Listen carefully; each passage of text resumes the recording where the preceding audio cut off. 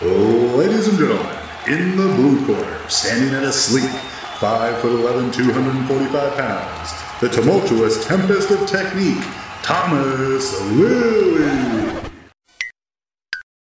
And in the red corner, at a curvaceous 5'11", 315 pounds, the jovial juggernaut of judgment, John Cheryl Sheridan. A meeting of the masters of mastication. Turn your attention as they delve deep into all things lifting and more. This is Peak Speak. And we're back with exciting news. Yes, we are now professional. We have a sponsor for the show, which is awesome for us, but even more awesome for you. Indeed, because who doesn't love a sweet, sweet online shopping discount code? And in this case, it's an online shopping discount code that gets you delicious coffee delivered to your doorstep. From our good friends, Prism Coffee, who are 4 Canberra lads who I've known for a while.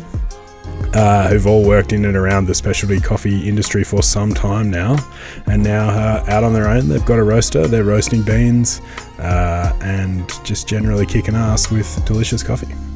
So, John, how do the people get this amazing discount you speak of? Go to their website, which is prismcoffee.com.au. Pick from the couple of different blends and some single origins that they've got. You can get it ground, you can get it in whole beans if you prefer to grind your own. They've got all of the options. And then you use the code PEAKSPEAK in the discount bit of the shopping cart, and you'll get a sneaky 10% off, and it'll rock up on your doorstep in some amount of time. I don't remember exactly what it is, but I think they express post everything, so hopefully quickly. Perfect. Amazing. And well, that's it. Without further ado, here's the episode. Yeah. Enjoy. Presented by Thomas Lilly and John Sheridan. Baby cry in the background not included. Excellent. There it is. Smack. Man, Yeah, I've got a hack for you. I definitely almost dropped that all over the floor. Get Diet Right Cordial and put it in either that or in lemonade. It will change your life. Oh, yeah. Yeah. Man, I've been on a massive sugar-free solo kick lately. Yeah, it's good, hey? Because, yeah, it's just as good as real solo, but I can drink a 1.25 litre of it. Yeah, nice. I haven't tried the Sunkissed. It's good. It's also equally as good. The Mountain Dew's not as good as the it's actual a bit Mountain funky. Dew. Yeah, something about it that's not as good. Did you ever have Mountain Dew Red Alert? No, I don't think I did. It was like the heavier caffeinated version. Fuck, it's so good. Yeah, I'm down for pretty much anything that's a heavier caffeinated version of something else. Like, hey, take that caffeinated beverage and just put more caffeine in it, and I'll probably enjoy it more. I feel like in many ways you're probably the heavier caffeinated version of me. Yeah. Like emphasis on heavier and caffeinated and heavier caffeinated. Heavier beard. Yeah, I'm down for that. Heavier life. Yeah, is it? Yeah, you've got a kid and a dog and cats. I've only got a dog. I did have that conversation with someone on Saturday night when it was suggested that we would all be in a similar boat on the Sunday.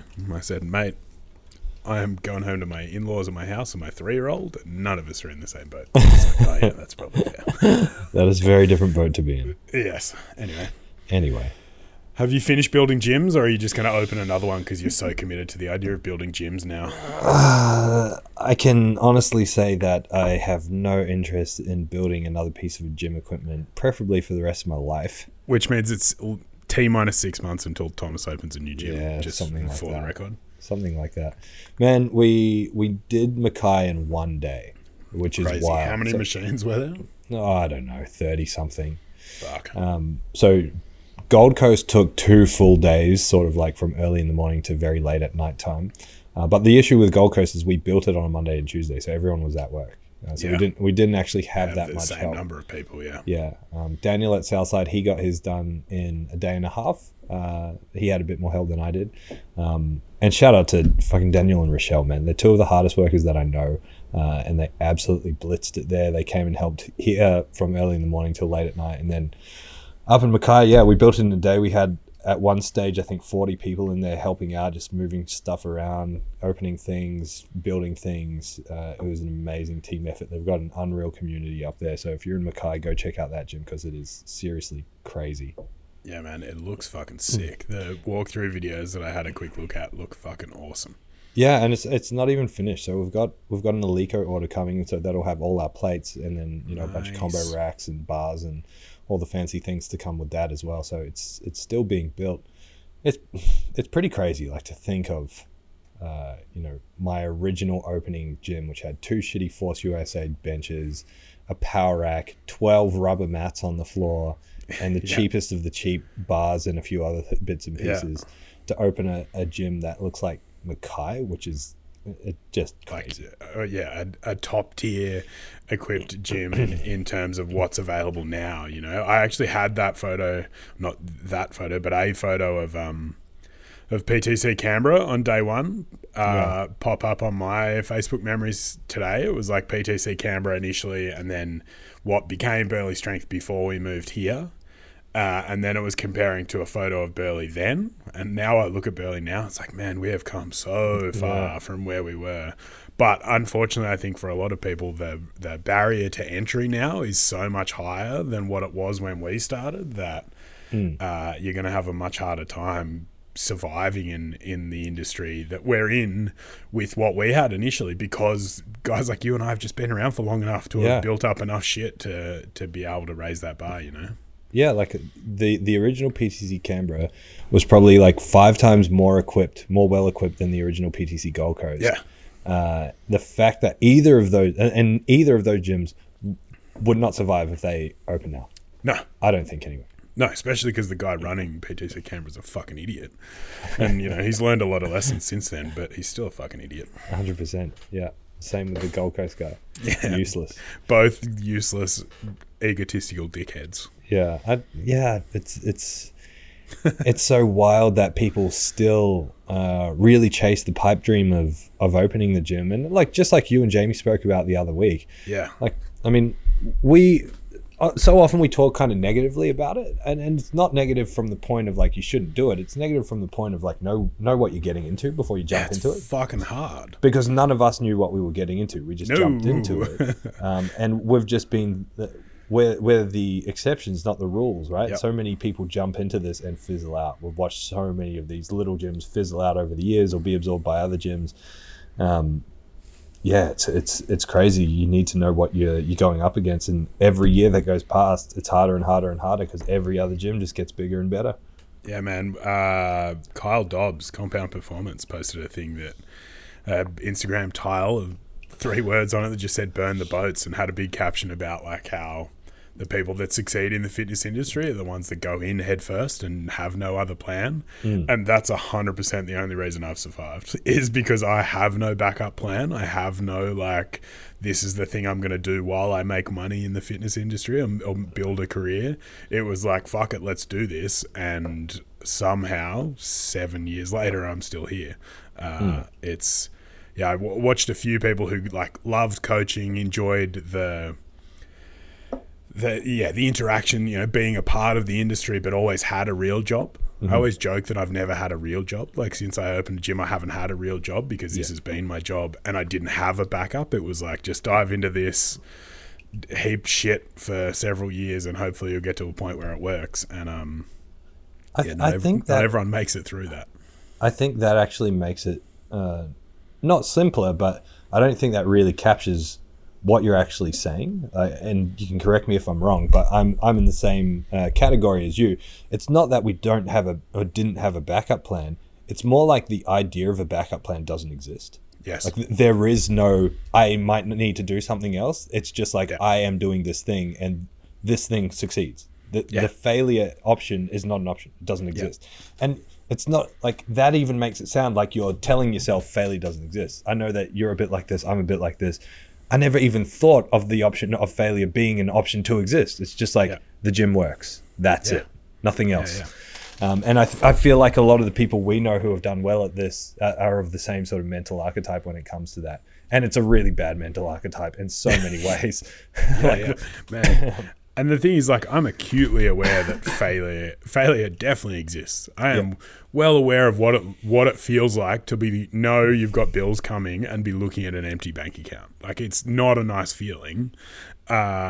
And it's like that constant level of stress that never really goes away with owning your own business. But yeah, I didn't have a backup plan. I don't have a university degree like you. Like I live in Canberra. I'm sure I could go and get a public service job and do enough to work my way into a public service job that pays reasonably well and is comfortable, but I'd fucking hate myself.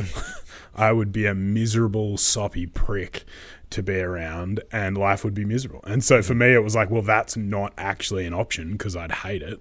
Mm-hmm. Let's just see what happens. Mm. And yeah, we've worked it out so far. Yeah, no one's dead. No one's dead yet. No. No one's bankrupt yet. Yep. Yet is the key word in that sentence. Yeah. So on the subject of business, I get bombarded with these stupid Instagram motivation things. It's like the equivalent of a picture of a lion with like train insane, or stay the same, be a beast, eat like a beast, be an animal, but for business. And I hate them. I hate them so much because they're the cheesiest, dumbest thing ever. It's like, if you're reading this, you will be the first millionaire in your family. Like, if you agree. It's like, fuck off. I had a guy cold message the Burley page the other day and was like, hey, legend, looks like you guys are doing some great work down there. How's it all going? And I looked at his profile and he's like an Instagram business coach. Mm. And I was like, I really want to just engage you and then just rip you to pieces, but I don't have time. So I said something to the effect of like, hey man, yeah, it's doing really well, well enough that I don't need Instagram business coaches, in inverted commas, cold selling me their lead gen tactics. And he left me on scene and hasn't responded since. I was like, all right, cool. No.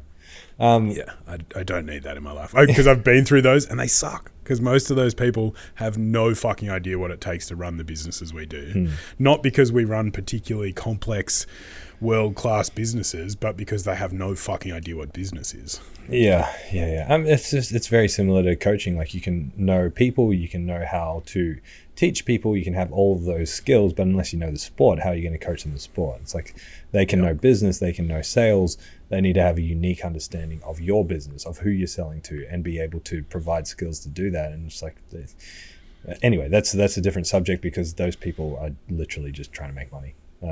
With no experience whatsoever. But one of the most common things that pops up in those sort of motivational things is this idea of like work in silence, let your results speak for themselves, all this kind of thing. And the notion of it is about sort of working humbly. It's about working humbly. And the idea to me of working humbly is that you're not doing it for anyone but you and your immediate family, or you're doing it for you, for your purposes. And the notion that, working quiet and humbly so others can see your result is inherently the opposite of that. Mm. It's very much focused on what people will see and think of you. And it's sparked this question that I've been having a lot of conversations with people around, which is like, who are you actually doing this for? Either in the context of business or in training, but like, who are you doing this for? Because I think there's so much of what we do that is so heavily subconsciously not for us, that we don't realize we're doing. And if we really soul search and assess and find out that it's not for us, we'd probably change what we were doing when it comes to that. And so that's kind of what I wanted to go down the rabbit hole of today.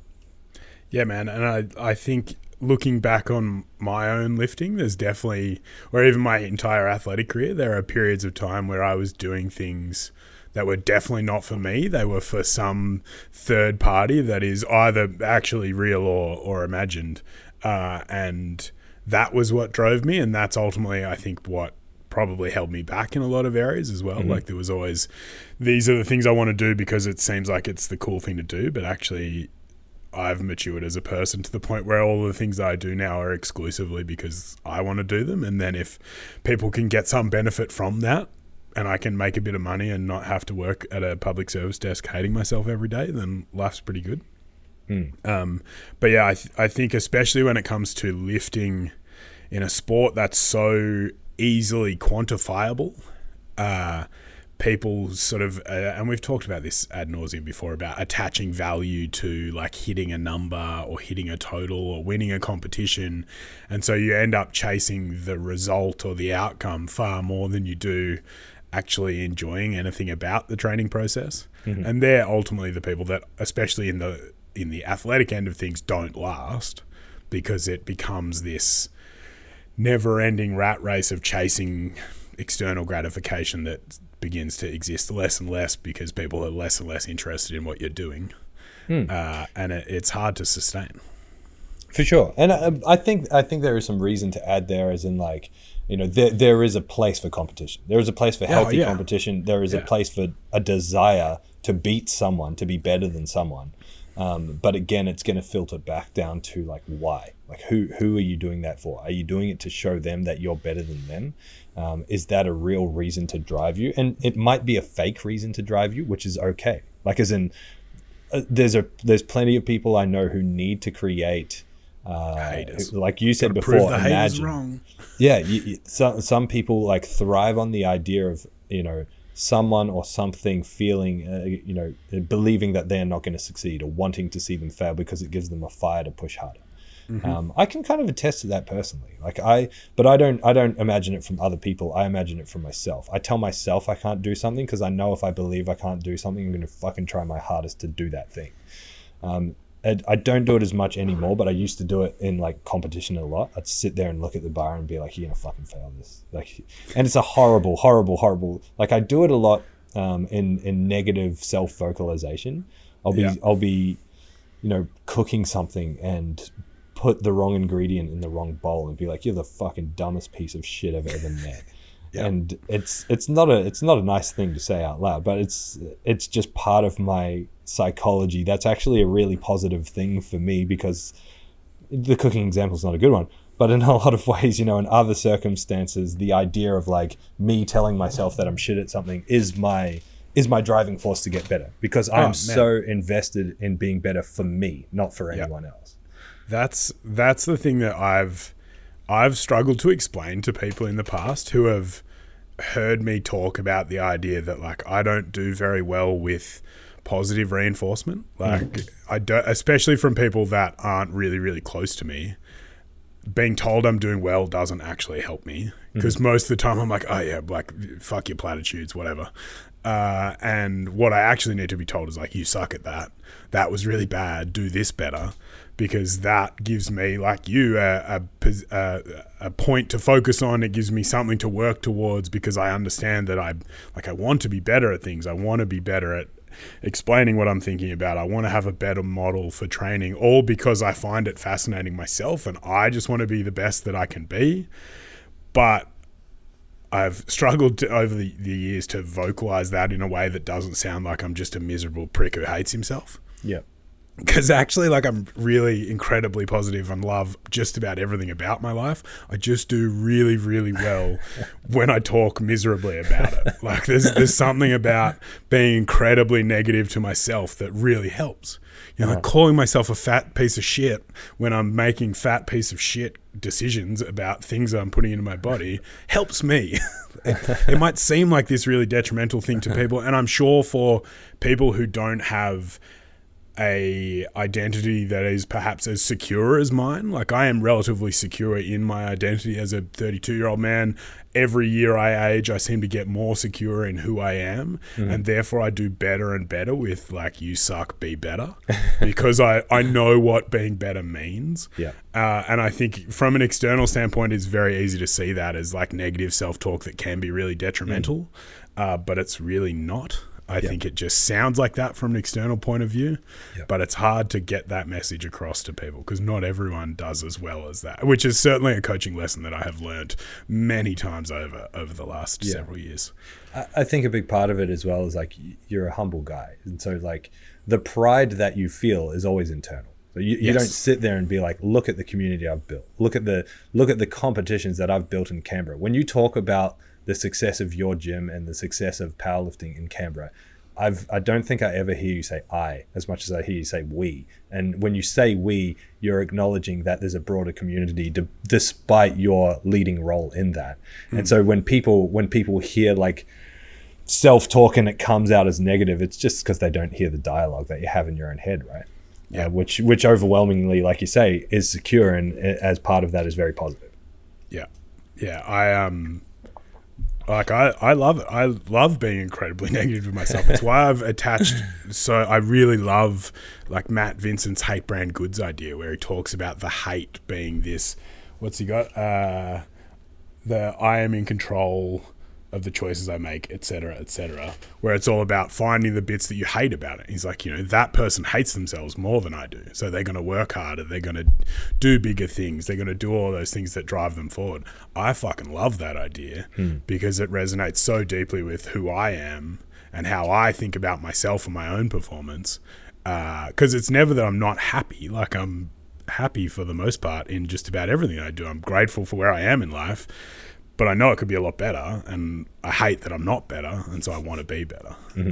But yeah, it's not an easy pill to swallow if you haven't known me for very long, to hear me just talk about being a piece of shit and not being any good at things. But yeah, not everyone perhaps works like that. So getting off the subject of us and talking about, how we can actually relate this to the average person listening to this. I think one thing that comes with this question of like, who are you doing this for? Automatically, we are so inherently good at placing so much value on opinions that don't matter. Like if you're walking down the street and a complete random says to you, "Hey, that green shirt you're wearing looks like shit on you." You're probably, your knee-jerk reaction probably is like, who the fuck was that? And what are they talking about? I like my green shirt. It might take a day or two, but you might find yourself later on being like, maybe I really look bad in green. Like maybe this green shirt is not as good. Like you put this weight on this complete random total stranger whose opinion does not matter. Yeah. We tend to do that within our circles when we hear negative things about our lifting, our coaching, our appearance. We tend to, because the people that matter, the people whose opinions matter, aren't going to speak like like that about you, behind your back, to your face, whatever. And so these people that are talking about you in this way, their opinion does not matter. But it's so easy to put so much weight and to spend so much time stressing and thinking about this opinion that doesn't matter. And the more time you do that, the more time your brain is attributing or ascribing value to things that just don't mean anything. Yeah, and I think the somewhat impactful lesson I hope to be able to pass on to my son is the idea that the people saying those things about you are generally more a representation or a reflection of how they feel about themselves than it has anything to do with you. And I think when you can recognize that most people lashing out at other people, especially in the internet age where it's so easy to just slap comments on people's posts and post opinions and do all those sort of things, when you can recognize that most people who have the time and energy to do a lot of that are probably doing it because they feel really bad about themselves, then it's a bit easier to almost feel sorry for them in many ways. Like I've unfollowed a lot of people over the last couple of years who just spend their whole life either complaining about the fitness industry or whinging about or calling people out on their bullshit behavior on the internet. It's like, man, I just don't have enough time for all of those negative opinions about people to be relevant in my life, so I stop listening to them. And it means that what I get to see in my Instagram feed, in my Facebook feed, is a much more positive and generally uplifting feeling, which then I think helps drive me forward, at least, not having to see a bunch of, because I can be as salty as the next person if I really want to be. I just actively choose not to be, because I find it I end up spiraling into a bitchy mood that's good for nothing. Whereas if I just ignore all of that and get about with my day and recognize that I'm happy doing what I'm doing, then I think it's a bit easier. But again, I think it takes time and maturity to learn that lesson, right? To recognize that most of the negative voices you hear on the internet are because people have nothing better to do with their time than express negative opinions about things. Yeah, I completely agree with you. The hardest thing is that it's so much easier said than done. Like it's so easy. It's so easy to say, like, that person's just doing it to feel better about themselves, or like, again, the opinion of this person, this group, this whatever it is, doesn't actually matter because you're above them, or you're doing different things than them, or they're trying to pull them down to pull you down and lift them up. It's like so much easier to say just tune it out and don't listen to it than it is to actually look for elements of truth in that thing. I mean, like the positions that we are in as business owners in a very small, close-knit community where there is, potentially some bitching and gossip, etc. I mean, very occasionally. Powerlifting is a very friendly sport that's generally above board and no one complains about ever. Exactly. We've had a bit of practice. We've been able to thicken our skin a little bit more than the average. But yeah, it is so true. It's so, like, from a business perspective, the people that are trying to drag down other people's businesses are always the people with a scarcity mindset, are always the people that are insecure, that aren't doing well. And again, it's like when you start to surround yourself with like-minded individuals or individuals that you aspire to be similar to, you start to realize that those people who might be a couple of notches down the ladder in terms of whatever you're trying to achieve, how little their opinion actually matters at all. Yeah. It's easy to say that again, but once you start to, spend time with people whose opinion does matter to you, you really realize how little other people's opinions matter to you, and it becomes so much easier to tune those things out. By the way, I haven't said yet, the backdrop looks fantastic. Oh yeah, it looks good, doesn't it? I'm really stoked about it. I love the couch. Yeah, the Huxley's sleeping on it. Can you see I can him? see him, yeah. What a big buffhead. Yeah, I'm going to have to get a cover for it because he's going to put fucking saliva all over it. Yeah, I think for a lot of coaches as well, that discussion about why you're doing it and the idea of like opening a facility, that seems to always have been the dream for a lot of people because it's this, streak of independence and like wanting to prove that you're valuable as a coach, and that actually isn't the same thing, because you and I know as much as anyone else in our situation that becoming a gym owner means you're first and foremost a gym owner, and then almost always secondarily to that you're a coach. And those two are very different roles. And I think from a coaching standpoint, I would be interested to be able to go back in life 5 years or so and be in a position to be employed by someone who gave me the freedom to pursue coaching exclusively and was in a position where I'm just a full-time coach. I think my coaching as a service would probably be very different. Like the vast majority of what I do would be very similar, I suspect, but there would be a lot more depth, I think, to some areas of my coaching because I would have been able to pursue it exclusively as a coach, as opposed to as a side project to also making sure I can pay rent every month and do all those sort of things. And I think from a new and burgeoning coach's perspective, it's important to look at where you can provide value or develop value as part of a team rather than as an individual who's at the head of that position. And I think people like you and I are and will forever be on the lookout for people who are enthusiastic about learning and developing as a coach, because for me that's the ability to talk to people and then the willingness to learn is far more interesting as a bare bones prospect for developing a coach than someone who comes to the table with all these preconceived notions about exactly what coaching is, and then a desire to just build up enough to then go and open their own gym.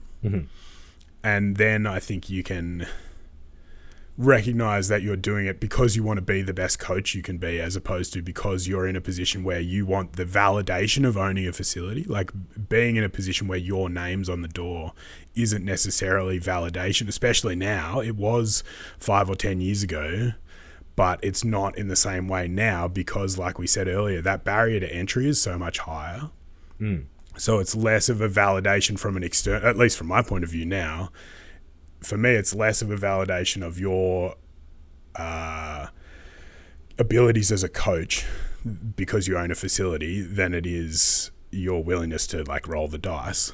And I think as a coach, if you can recognize that maybe that's not what you want to do and you do just want to be a really good coach, then that can set you up to make better decisions about where you go in terms of learning, where you go in terms of employment, and how you go about pursuing growth. Because it's not just about that end goal being having to pay a fucking massive rent check every month. Yeah, exactly. And I mean, like, so much of that still stems back to that question, like, who are you doing this for? Yeah. And like, what would be the reason of opening that facility? Like, who do you truly want to do that for? I mean, it even comes into the coaching conversation. It's like, who are you doing this for? Works in the other direction. You know, coaches, so often, you know, people who want to get into coaching are just like, I love the sport, or I love helping people, and I just really want to help people get to their goals, and I just want to do this to help people out. I'm like, that's not why you want to do this. That's part of what you can achieve by doing this. But if that's why you want to do this, then you better get a day job. You better, you know, get the cheapest accommodation you can find, learn to live off 2-minute noodles. Because if your ultimate goal is altruism and you don't have financial backing, how the fuck are you going to make any money? The sooner you can realize, I'm doing this as a job. Part of a job is earning money. Part of earning money is running my business with a sense of financial savviness. Then you realize, as an outcome of your job, you can help people. You can kill two birds with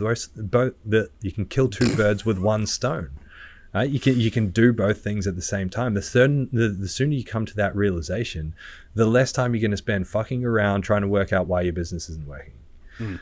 So many people come into it from this altruistic perspective. It's like, it's exactly the same with weight loss. You know, people are like, I want to, I want to get to this number. It's like, no, you don't. You want to look a particular way. The number actually doesn't mean anything to you. You just want to look a particular way. The sooner you realize that, the sooner you can really, get your head around what progress looks like in that context. And it applies in so many areas of what we do in strength training, coaching, business. Come back to that question of, who is this for?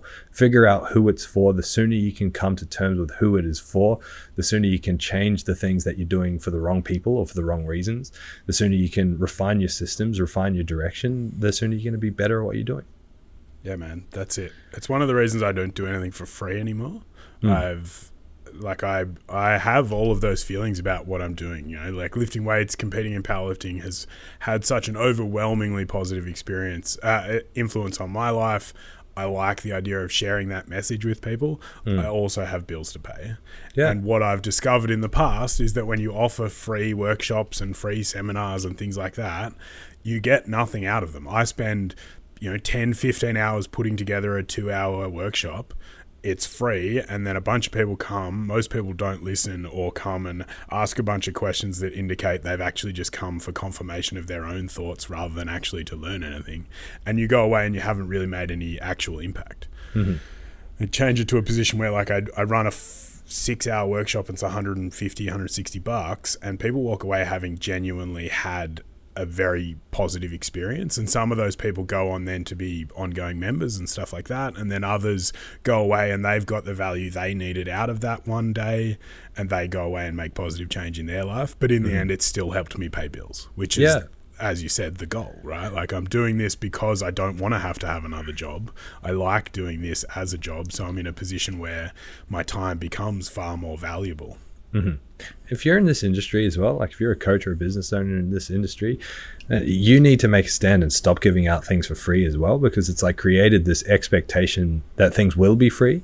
And then when you apply it to any other fucking business, it's like the local pizza shop opens, day one, they don't give out a shitload of free pizza. The local mechanic opens, they don't give a shitload of free services to every new customer that comes along. No, they're like, I'm a mechanic, I can fix your car, bring me your car and give me the money for it. It's like, yeah, man. Why are we any different? Why are we giving our time, our energy, our staff away for free when we're providing a service that's built on years of experience and knowledge and all the rest of it? Yeah, and like I did a 6-hour workshop that came with like 6.5 or 7 hours worth of pre-recorded content. I probably put close to 100 hours worth of work into that whole thing to be presented, and then to have it go at $150, $160 or whatever the ticket was.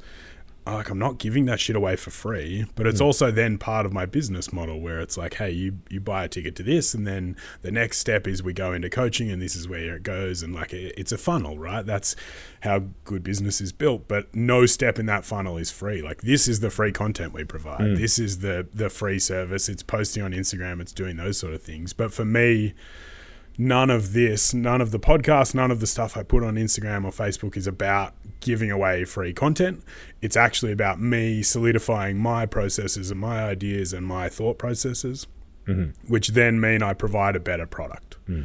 It's just useful information for other people to have. Like, you know, the hundreds of conversations we've had over the last few years have helped me in heaps of different ways develop my ideas and my understanding, my storytelling, all of those things that mean that for the people that are paying me money, they are getting a better product. Yep. None of that is because I want their money and I want more of it and I want to lie on a big pile of cash. Its underlying driver is because I'm fascinated by the whole process and I want to be better at coaching. I also want to be able to pay my bills as a coach. And so to be able to do that, I have to develop all of these skills and do all of these things that go with developing an understanding of what I'm doing. So the product I'm providing is of value to the person buying it. Perfect. All right. That's it. Sweet. I'm Goodbye. happy. See you next time.